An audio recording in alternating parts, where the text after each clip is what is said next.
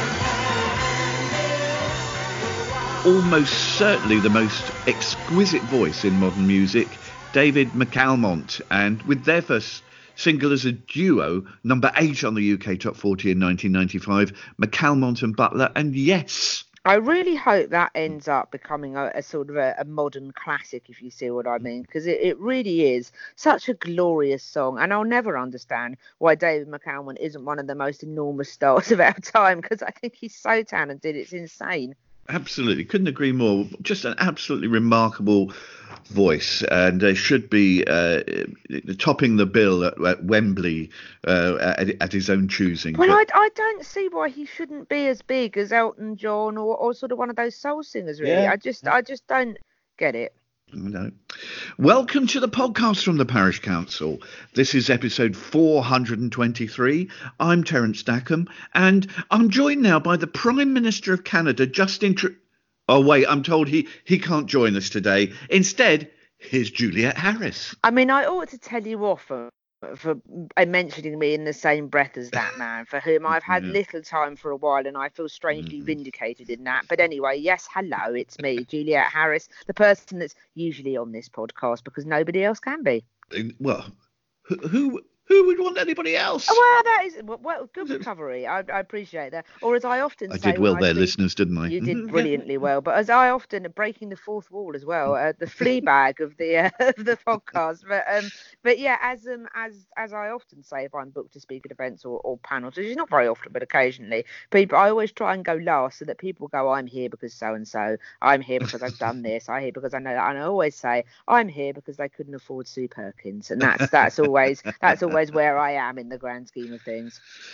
Week 3 of our new opening feature that has the BBC and the commercial sector battling over taking it on as a surefire ratings winner. Absolutely, and of course we do have, national radio broadcasters in our midst doing this feature.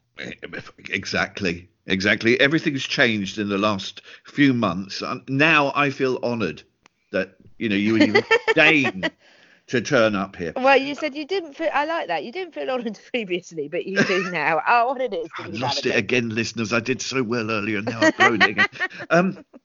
This is where I try and get you, the listener, and Juliet to guess who is singing. But you have to attempt this without checking and using Shazam or Soundhound. So pin back your ears, and from this 30-second clip only, tell me who is helping themselves to a bit of T-Rex. Wear a tall hat like a Druid in the old days. Wear a tall hat and a tattooed gown. Ride a white swan like the people at the belting. Wear your hair and babe, you can't go wrong.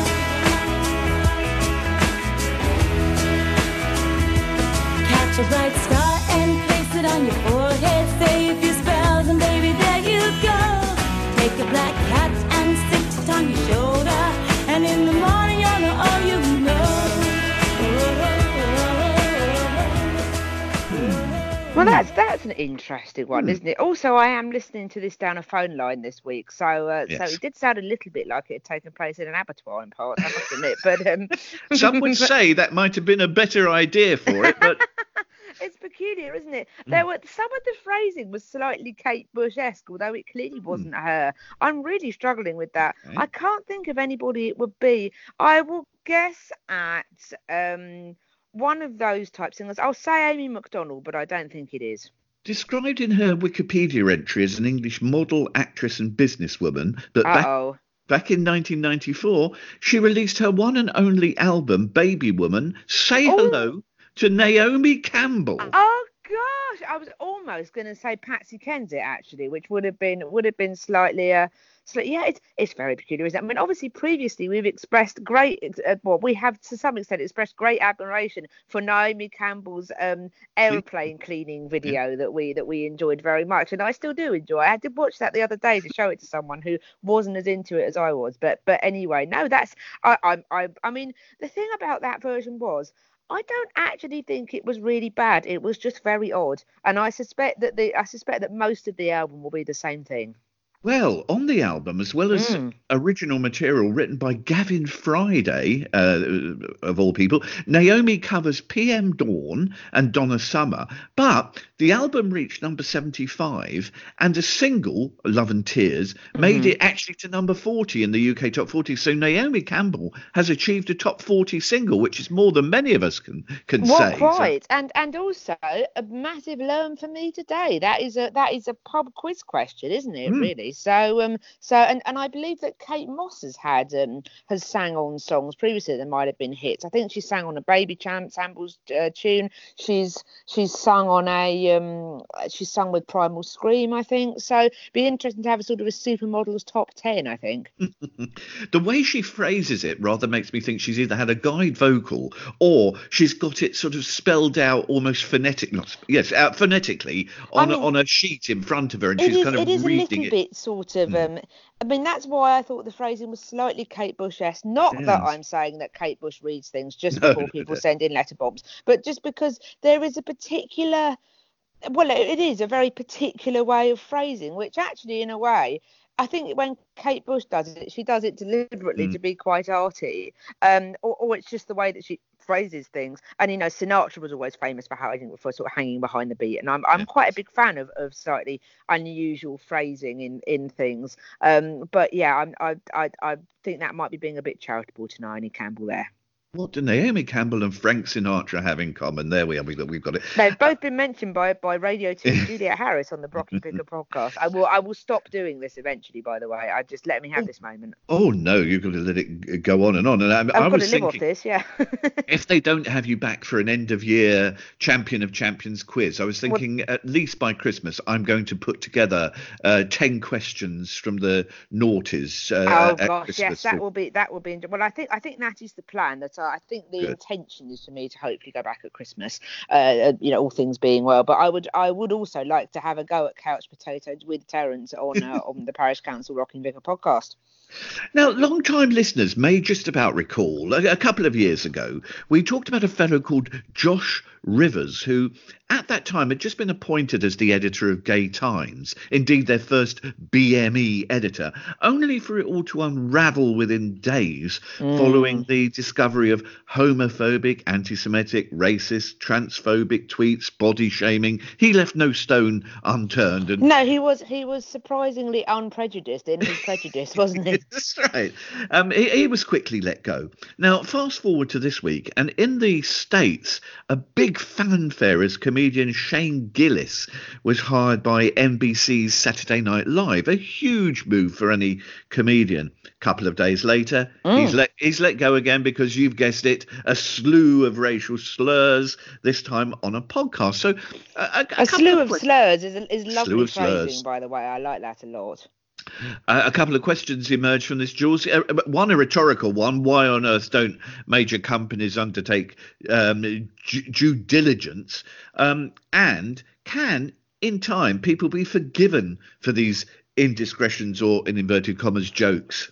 Well, I think so. Firstly, I agree with you. It does seem very strange that these things are sort of evade sort of capture, if you see what I mean. And SNL said their statement was saying is that we want SNL to have a variety of voices and points of view within the show, and we hired Shane on the strength of his talent as comedian and his impressive audition. We were not aware of his prior remarks that have resurfaced over the past few days. The language he used is offensive, hurtful, and unacceptable. We are sorry that we did not see these clips earlier and that our vetting process was not up to our standards. So they have acknowledged that they have sort of dropped one here on not being able to vet properly. Although interestingly, this Rolling Stone article, by the way, which I'm sort of taking from, towards the end, it sort of said that, and this takes me on to my second point, that it's one thing forgiving people for foolish things they've said a decade ago. And actually, I think the Rivers thing that we just talked about,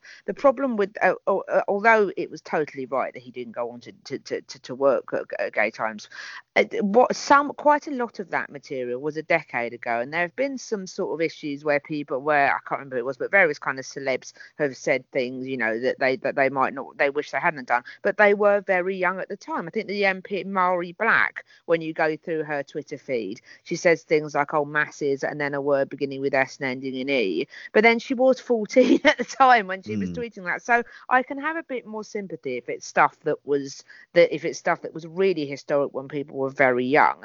But this it says here that the prior comments of his resurfaced in which he made racist, homophobic and sexist remarks on several podcast episodes, so we better watch ourselves, Terence, some of which were as recent as May of this year. Yeah. Gillis issued a statement at the time. So interestingly, you feel like saying, why didn't SNL, when they're saying they didn't do the due diligence, you can't reasonably expect people to sit through years and years of somebody's content, particularly if stand-up comedians, they perform in the wild. Not everything they do is online, etc. But when you have got a stock of podcasts, which again we must watch ourselves, but which are known for being not quite the same as radio broadcasting, which are known for being a bit more different in that they're kind of off the cuff. You're not bound by sort of broadcasting laws and conventions in a way that you otherwise would be.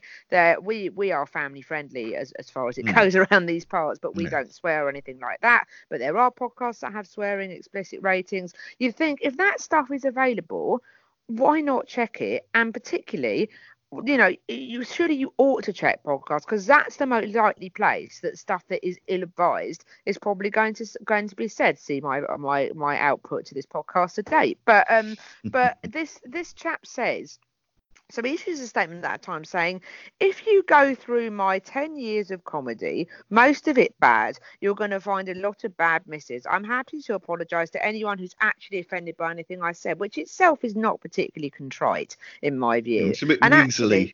Yeah, and I have a bit of an issue, I think, with this chap, who I have to be honest and say I didn't know who he was until we decided to do this story. Having said that, I am not, and I'm the first to admit this, I'm not hugely up on most aspects of American culture. I'm up on some of it, but I think the equivalent would be like one of the comedians that appears on our shows over here, say Joe Lycett or Sarah Pascoe or somebody like that. Maybe that's our equivalent over here, I'm not sure. But anyway, this chap responds to the news with his own statement. And I have to say, I wonder how you're feeling about how contrite this is, because I feel that he could have perhaps done better at this. It feels ridiculous for comedians to be making serious public statements, but here we are. I have no problem with that. I'm a comedian who was funny enough to get Saturday Night Live. Well, I mean, that's not exactly, sort of modest, but fair enough. I guess that's true. That can't be taken away. No, I suppose that is true. Of course, I wanted an opportunity to prove myself at SNL, but I understand it would be too much of a distraction. I respect the decision they made. I'm honestly grateful for the opportunity.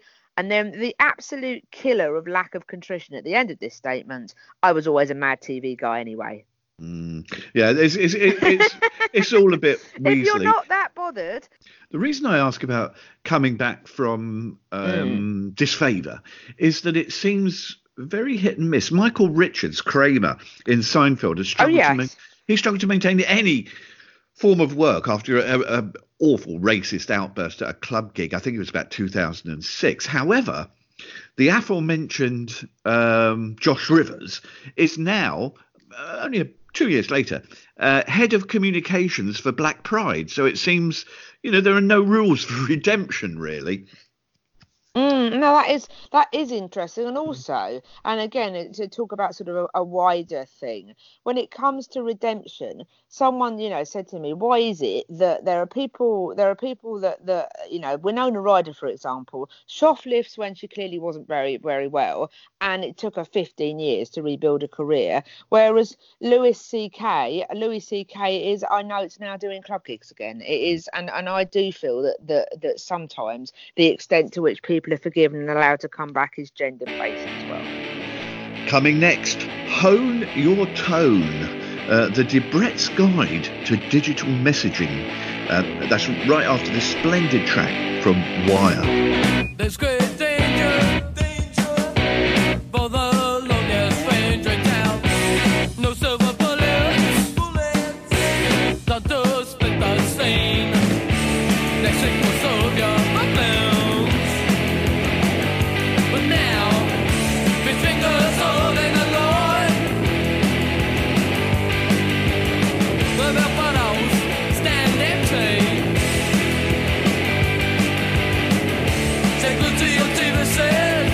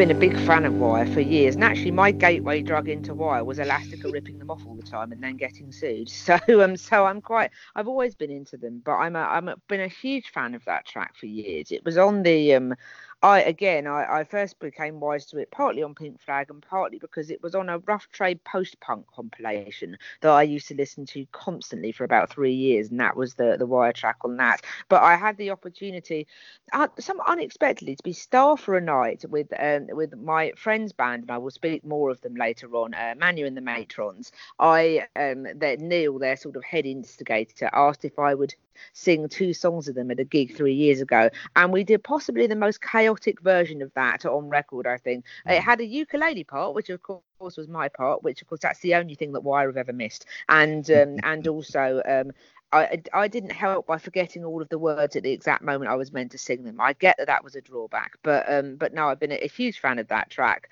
a huge fan of Wire. I went to see them several times with the aforementioned my friend Neil, and part of our ritual was going to see Wire was having a lovely time looking at their effects pedals, which were many and various. We saw lots of those, particularly Colin Newman used to have an orange pedal with C. Newman written on the side of it, which used to really make us laugh. It was the fact that that Wire was so venerated, and yet he felt the need to write his name on one of his pedals. I always felt it should have had those school name tags you get that are sort of red and white stitching. I felt it should have had one of those on it, really. But no, I love Wire. I think they're a great band. I remember seeing them in London in 1977, and they were very noisy and rather angry, but they were great, and they really improved. I saw them again a couple of years later. They really improved over the next couple of years because they just constantly toured between 77 and 79. There are certain areas of life where it's easy to categorise people into 2 distinct groups: Remainers and Brexiteers. Meat eaters and vegetarians, those who love sport and sad, lonely people with no purpose in life. Then there are those who abide by the rules of life and other outliers who go their own way. Now, how about the world of digital messaging? It appears that Debrett's, the self-styled etiquette authority, feel we all need guidance, and so they've published The Art of Digital Messaging. Now, Jules, I don't know if you're going to take much of their advice. You're a woman with an independent mind, we know that. Some of the Debrett's advice is a bit confusing. For example, they say keep it concise, but not too concise. Well, thank you very much. Sign off in style, they say, which leaves me worried I might text a local vicar's wife and inadvertently add 3 kisses as a sign off. Oh, I think she would be lucky to have those from you, Terence. do we need digital message guidance, Jules? Well, I think that actually, although it is slightly ridiculous that Debrett's have done this guy, though I love the fact that the guy that I have a copy of, The Art of Digital Messaging, A Guide to Communication in the Digital Age, Debrett's have actually done it with their branding. So it's sort of blue with a nice little Debrett's logo and a border on the front, which is very sweet. That's made me laugh a lot. But actually, I think that in the past, particularly if you come from an era where you've communicated in different ways before then communicating on social media, so if you're not a sort of 15-year-old that's literally grown up in this, sometimes it can be quite bewildering to find your way through this. I remember Julian Fellows saying once that he used to be much derided by his younger friends because he used to use words like nevertheless in text messages, because the whole point of the text message is meant to be an abbreviated kind of informal way of messaging. Although I very much like that. I punctuate my text messages, which people sometimes find difficult to deal with. But actually, I think you have to think about who this is aimed at, and not to put too fine a point on it, Debrett's is aimed at posh people or people from upper classes who aren't necessarily that tuned in to the modern world. And I say that in all seriousness. And again, an example of that is, and that sounds like me being sort of reverse snobbish, but I think it's completely true. There was a profile of David Gork on Radio 4 a couple of weeks ago. David Gork, the head of the self-appointed head of the Gorkwood squad of the Tory MPs that have been booted out of the party for not wanting to leave with no deal. And David Gork is not that old. I believe he's in his 40s. And there was a profile of him on Radio 4 because he'd been in the news that week. And people said that when he was a teenager, he was always in his 50s. And they said that whenever, rather than hearing sort of punk and 80s indie blaring out of his room, it would always be Test Match Special and Flanders and Swan. I mean, it was, and it's interesting that there are people from certain backgrounds that are old young, if you see what I mean. I remember listening to Jack Whitehall's Desert Island Disc once and realising that quite posh people who are young end up experiencing popular culture almost entirely through their parents. So to that mind, Debrett's is I think Debrett's doing a social media guide is useful for much older people that now want to communicate with their kids, or equally kids that are so posh that they don't have anything to do with it. I don't know quite where I'm going with that, but there is I think it is good for its audience that they have a social media guide. I can understand, because Debrett's is aimed at such a specific audience. I think it's not a bad idea to have a social media guide. I think that makes sense. And actually, reading some of these guidelines, they're not a bad reminder for some of us. Actually, I enjoy although having said that, hone your tone. Keep the tone of your messages upbeat and neutral. Avoid using sarcasm or irony unless you're confident the other person will get the joke. Well, that knocks out about 90% of my WhatsApp communications then. It's very interesting.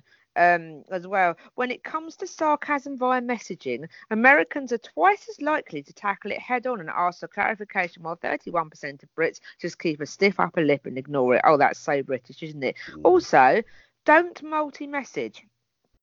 Don't send 4 or 5 messages if one will suffice. Multiple notifications is distracting and annoying and make it difficult for the recipient to ignore their phone. Now, I do love the fact that a guide teaching you how to use your phone is basically saying, well, most people just ignore them anyway. I think there's something really ironic about that. Share with care. Don't forward a message to a third party unless the original sender has given you permission or asked you to do so. I've been embroiled in a sort of a screenshotting scandal involving Facebook groups this week, which is too tedious in high school to talk about here. But yes, that is good guidance, is all I would say. I love the fact that if a member of your group chat has sent a message without receiving a reply, alleviate their awkwardness with a response, even if only to like their message or say that you don't know the answers. This will prompt others to reply to. That's very sweet, I think, actually. And quite a lot of this, for all that I'm happy to sort of sneer at Debrett's a bit or kind of eye roll about it, I really like the fact that quite a lot of this is written from a viewpoint of kindness, actually, surprisingly so. I was quite surprised about the fact that for example, practice good etiquette. Fed up with the endless food photos sent in the family chat, wanting out of the daily wedding prep updates or on Kate's bridesmaids, formulate your exit plan. Offer a brief explanation, keeping it as close to the truth as possible. Hi guys, I'm on deadline and need a break from my phone to get some work done. Then leave. That sounds good to me. Oh, the alternative is muting. So next time I send you links to things that I think you might find interesting, feel free, Terence, to tell me that you are on a deadline and really need to get some work done. I'll make a note. That could come in very useful. One of the dodgiest add-ons to digital messaging is it's enabled the rather cowardly method of ghosting. That's just not replying at all to someone's messages or calls, possibly leaving them anxious and uncertain. And I think this is particularly grim if someone wants to ease themselves out of a romantic relationship. And instead of facing up and explaining, it's been made all too easy to ghost the other person. Yet, on the other hand, I could also see it has a certain appeal as it avoids confrontational and possibly painful conversations. But this week I was looking into the aspect of ghosting, and Reddit and BuzzFeed have lots of examples of awful ghosting. By the way, it's nearly always men that are the protagonists. I can't say I'm surprised. I've got to be honest. The worst one I read was told by this woman called Rachel, who wrote that she was dating this bloke in America, and they played pool every Monday, and she turned up on this particular Monday as usual, but the fellow didn't show up and he didn't answer any messages. So she was getting worried and she thought, was he been in an accident or something? And then she found out through a mutual friend that he'd moved to Florida. And that's quite extreme, isn't it? That's quite an extreme thing to do. She found him. Not that Florida isn't lovely. Shout out to our Floridan American listeners, but still. She found him eventually and confronted him. And he said on that night in question, when she was waiting to turn up and play pool, he'd mixed her up with another woman, also called Rachel, and went to see her instead. Now, that's ghosting. That is ghosting. That's fine there. I mean, who would argue it's not accidental ghosting? But God, I mean, I also love the fact that people think that certain explanations will make everything all right. Top tip, it doesn't. Coming next, how much will we miss John Humphrys? No spoilers, not much. That's right after Alabama 3. Gonna take you down, deep down to the front line.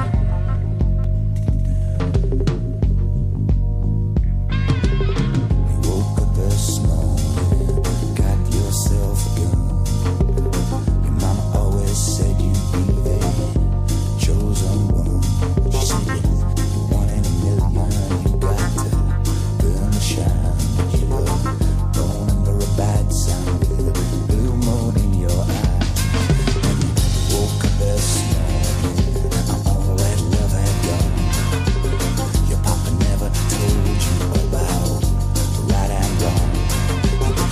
But you're looking good, baby. I believe that you're feeling fine. Shave my body, born under a bad sign with a blue moon in your eyes. So sing it now. Woke up this morning, got a blue moon, in your eyes. So sad. Goddamn shake my body. Woke up this morning, got a blue moon in your eyes. Listen, you woke up this morning, the world turned upside down. Lord, of those things ain't been the same since the blues walked in our town. But you 1 in a million, 'cause you got that shotgun shine. Shake my body. Born under a bad sign with a blue moon in your eyes, yeah. Woke up this morning, you got a blue moon in your eyes. So sad, goddamn shake my body. Woke up this morning, got a blue moon in your eyes, yeah. Yeah, I know, you just can't help yourself, yeah.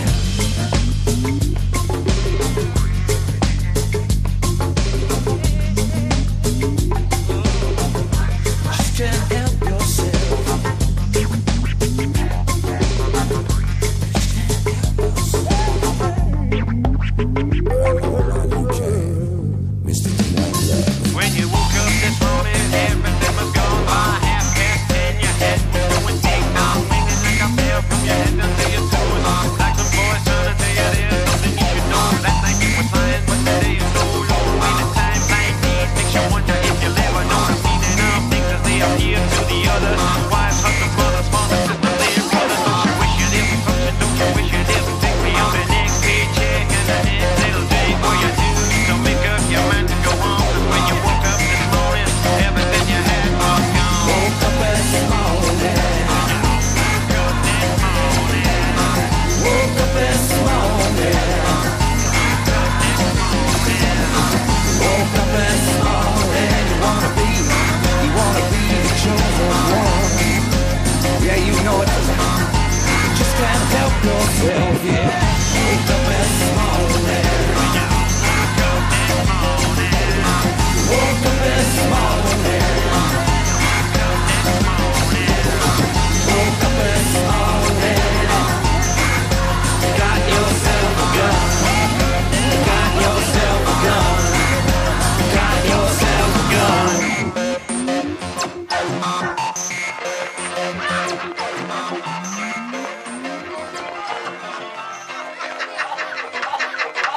From Brixton to New Jersey, picked up by HBO to be the theme and add some additional menace to the opening titles of The Sopranos. Amazing to consider the first episode of The Sopranos aired 20 years ago. But that was a single released in 1997, Alabama 3 and Woke Up This Morning. Terence sings the hits here on the Parish Counsel podcast. Yeah, that's incredible, isn't it? That The Sopranos has been going 20 years. By the way, fans like me of The Simpsons would have enjoyed the episode that involved Fat Tony the gangster. He's an occasional character in The Simpsons. They did a version of that where I think it's the version where the episode where Homer ends up running a private police force and then ends up in competition with or rather sort of in opposition to Fat Tony, and Fat Tony issues a sort of a fatwa on Homer saying that he will kill him by the next morning. And when they're driving through the streets, Fat Tony and Co in a limousine, they play Woke Up This Morning by the Alabama 3, and it works really, really well. It's a great spoof of The Sopranos. Of course, if you really enjoy my singing, I could always go back to I'm backing Britain, we're all backing Britain. Yes, thank you for giving me that earworm for an entire week. I'm still yet to take you to task on that, so I better do that now.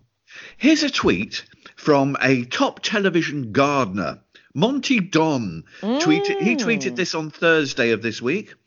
I have listened to John Humphrys on the Today programme for the past 32 years with ever-increasing admiration and respect. One of the truly great broadcasters and a fine man. Now, for listeners around the world, John Humphrys is just retired from the BBC flagship radio show, the Today programme. This is like the equivalent of Tom Brokaw retiring in the States. The Director General of the BBC, Tony Hall, said, as John hangs up his headphones this morning, there is perhaps no greater tribute than the collective sigh of relief that will be issued by leaders and public figures all around the country. Now, Jules, are you joining in with the eulogies and weeping salty tears at the retirement of John Humphrys? I will begin my thoughts on this by saying it's very telling that the people... John Humphrys is a man of a certain age, and it is very telling that all of the tributes that have been delivered to him have been delivered by men of a certain age. Those are the people to whom he appeals. I was having a discussion with some friends about this, and I have stopped listening to Today. I stopped listening about 2 or 3 years ago, partly because the whole Brexit disaster meant it was very stressful, and partly because I found John Humphrys to be increasingly hectoring in tone to no real purpose. And I felt that his best days were behind him, and I felt that it was time to listen to something else for a bit, because I went through a phase of listening if he wasn't on. So I'd turn the radio on, and if he was on, I would switch straight over. Once I got a car that had 6 Music in it, I then joined Lauren Laverne on 6 Music and will never ever go back. And that's the danger. If you leave it too long, and I know lots of people that have increasingly found Today difficult because of John Humphrys' obstructive, aggressive interview for the sake of being aggressive and making the story about him, his reveling in delight about covering news stories about which he knows nothing. I find that really offensive, actually, and nobody else would be allowed to get away with that. I'm glad that he's going. I'm glad that he's gone. He was very good back in his day, and someone pointed out to me that actually it's true. I have vague memories of this being quite young at the time. My friend who's a bit older had better memories of him hosting On the Record on BBC One. I don't know if you remember that. I remember it primarily because it had a very snazzy theme tune, which I nearly picked as my track for this week because it's a complete banger, it turns out. I'd forgotten how blaringly great it was, and it turned Big Ben into a crocodile. I don't remember this at all. It was great. I had to send you the credits. It turned Big Ben into a crocodile that crawled across the screen. It was extremely good. And basically, it was John Humphrys taking apart Tory politician after Tory politician, and in the dying days of the Major government.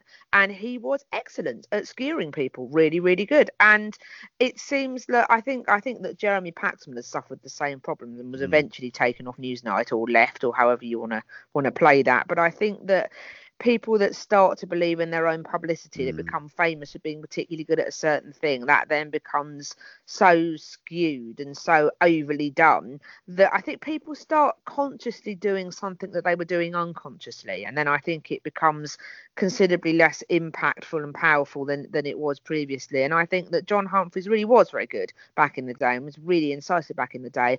I think that day was 10 or 15 years ago, and it will be interesting to see where Today goes next, because often I find that presenters it's had in the past, like Michelle Hussein or Evan Davis, for example, who I thought was very good, who managed to be really incisive without being polite, without being impolite. I think that get much more out of their people as a result and learn much more interesting things than John Humphrys just shouting over people or not shouting over people at all, depending on who they are. I think there's a lot of talk about his conservative bias. I don't think he was, but I think he was overly deferential towards the government of the day over the last few years. Is because they were in government, I don't know, but it's almost like he went from being someone that wanted to speak truth to power that sort of stopped doing that. Was my overall impression. I don't know, but it'll be interesting to see where they go next. My one regret over this, Eddie Mair departed to go to LBC a while ago, having been sort of on PM for years and years and years. It's excellent, by the way, Evan Davis doing it, but I really miss Eddie Mair. Part of me thinks they should have been a bit brutal with John Humphrys 3 or 4 years ago. Perhaps the Brexit thing would have been a time to put Eddie Mair in his place instead. I feel that they missed a trick there because they've ended up losing a really top quality broadcaster to accommodate one whose best years were behind him. Although I suspect there's an element from some people of believing Humphreys was biased in that if you favour Labour, Lib Dems or Greens, some will say he's a closet Conservative, Tory or Brexit voters might claim he's too left-wing. There's always an element of that. He's certainly intelligent, articulate and experienced, but my gripe with John Humphrys is on a very similar vein to yours. It's his seeming inability to know when to rein it in and let his interviewee speak. Of course, we don't want politicians ignoring questions and spouting a speech, but all too often his interruptions bordered on the rude and rather too much on advancing his sort of attack dog reputation.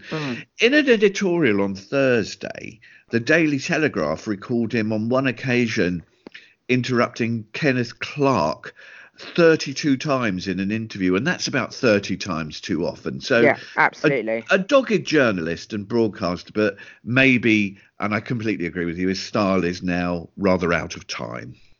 Absolutely, I agree. Or at the very least, I don't think the style of interrogation. I don't think interrogation is out of time. If anything, we need it more than ever at the moment in the era of fake news and in the era of, I will say it, politicians just lying, just thinking they can say. And isn't it funny how for years people have always gone on about politicians lying, and do you know what the funny thing is? They lie now more than they ever did. The incident in the hospital earlier this week when Boris Johnson told an angry father of a sick child in a hospital that there was no press there, to which point the man pointed at the row of cameras and journalists and said, "Who are they then?" I mean, the idea that people just think, and I suspect that Boris Johnson is modelling himself on Donald Trump here, people that think that they can say that the sky is pink when it's blue because people in not very well off towns will want to vote for them. It makes me furious actually, and there is really a need for politicians to be pulled up on this stuff and to say, no, look, it isn't the case that Turkey was going to join the EU. It isn't the case that these 20,000 new police officers are new. No, they're not. It's existing funding, and I'm all for politicians being pulled up on their lies and their mistruths. But the problem is that if you are interrupting somebody 32 times for the sake of interrupting it, you completely nullify your effect. I think the maxim for the modern age for particularly politicians, if you're going to lie, make it a big one. That seems to be the make it so kind of jaw-dropping that people are so shocked that they don't challenge it. I think that's exactly, you've hit something there. That's exactly it, isn't it? That's why it's really difficult. I find it difficult when people are extremely rude to me in public places. I often I am that person that thinks of something on the bus home rather than at the time, because I'm so taken aback by it that I don't say anything. And of course, as they say, a lie can get halfway around the world before the truth has even got its boots on. Yes, very much. Time for us to wrap up. So as ever, thanks very much for listening. Really appreciate it. Big thanks to everybody who's here or indeed there for our listeners in the States or elsewhere. Thanks to Hilly and Rona. And always. You mentioned earlier a poignant reason for picking this rather excellent closing track, Jules. It's superb, isn't it? And I mentioned earlier about Manu and the Matrons. I'm going to pick this Manu and the Matrons track. So I mentioned earlier that I had done this rather chaotic version of Ex Line Tamer with them for playing with them live. I also played on this with them, and it was written by my friend Neil, who very much was the main man behind Manu and the Matrons. Manu, the singer, actually plays the drums, which I think is fantastic. But anyway, and it's typical of Neil, I think, that it's really him that runs the band, yet it's not his name that's in the title, really. And I think that's really nice. That kind of sums him up. He was and it will always be, an extremely good friend of mine. He was a very generous and kind and just lovely man who unfortunately became ill earlier this year and has sadly passed away after too short a time, really. I think the speed of it has all taken us by surprise. But Neil has always been a huge influence on me, actually. Whenever I've said that I'd like bands, Neil, we always say, is one of these kind of accidental archivists. He's sort of a John Peel that isn't famous, really. That I would say I like something, and then his spare copy of something would appear a couple of weeks later for me. I mean, he really was the most generous spirited of men. And I first met him because we had mutual friends called Tim and Georgia when I was doing my radio show, who said, "Oh, our friend Neil's in a band and he'd like to give you his music in case you want to." And I love the fact it was always in case you want to play it on air, but don't worry if it's not suitable. And being Neil, he was insistent that I had a hard copy of which they'd only pressed something like 50 on vinyl, so they hardly had any at all. And I know, that the profit margins of that are really low. And he was insistent that I was given a copy in vinyl and that I'd go and meet him in a pub with our friends. And of course I loved it. And they did used to get plays on Six Music as well from Radcliffe and Maconie and Riley. I think they got a few plays, and they had a play on Lamac once as well. So other people really liked their music too, and I'm sorry that they didn't sort of go on to do more. They always did sort of little EPs. I think there's one that's due to come out that needs to be finished as well, which I think definitely will be finished now. But I was an enormous fan of their music, and I was an enormous fan of Neil as a friend, and I will he was very much loved. I don't think anybody who met him didn't like him, really. He was just universally adored, and we will always miss him. But it was such a pleasure to appear with them on that rather chaotic evening. It always says a lot when you play together, and then afterwards you go, "Oh, we should have had a rehearsal. Maybe that would have been useful." But it was enormous fun, and I will always think of this with great affection. I love the full influences on this as well. I think it's great. These are Manu and the Matrons, and this from the Unexpected Side Effects EP is Golf Buggy.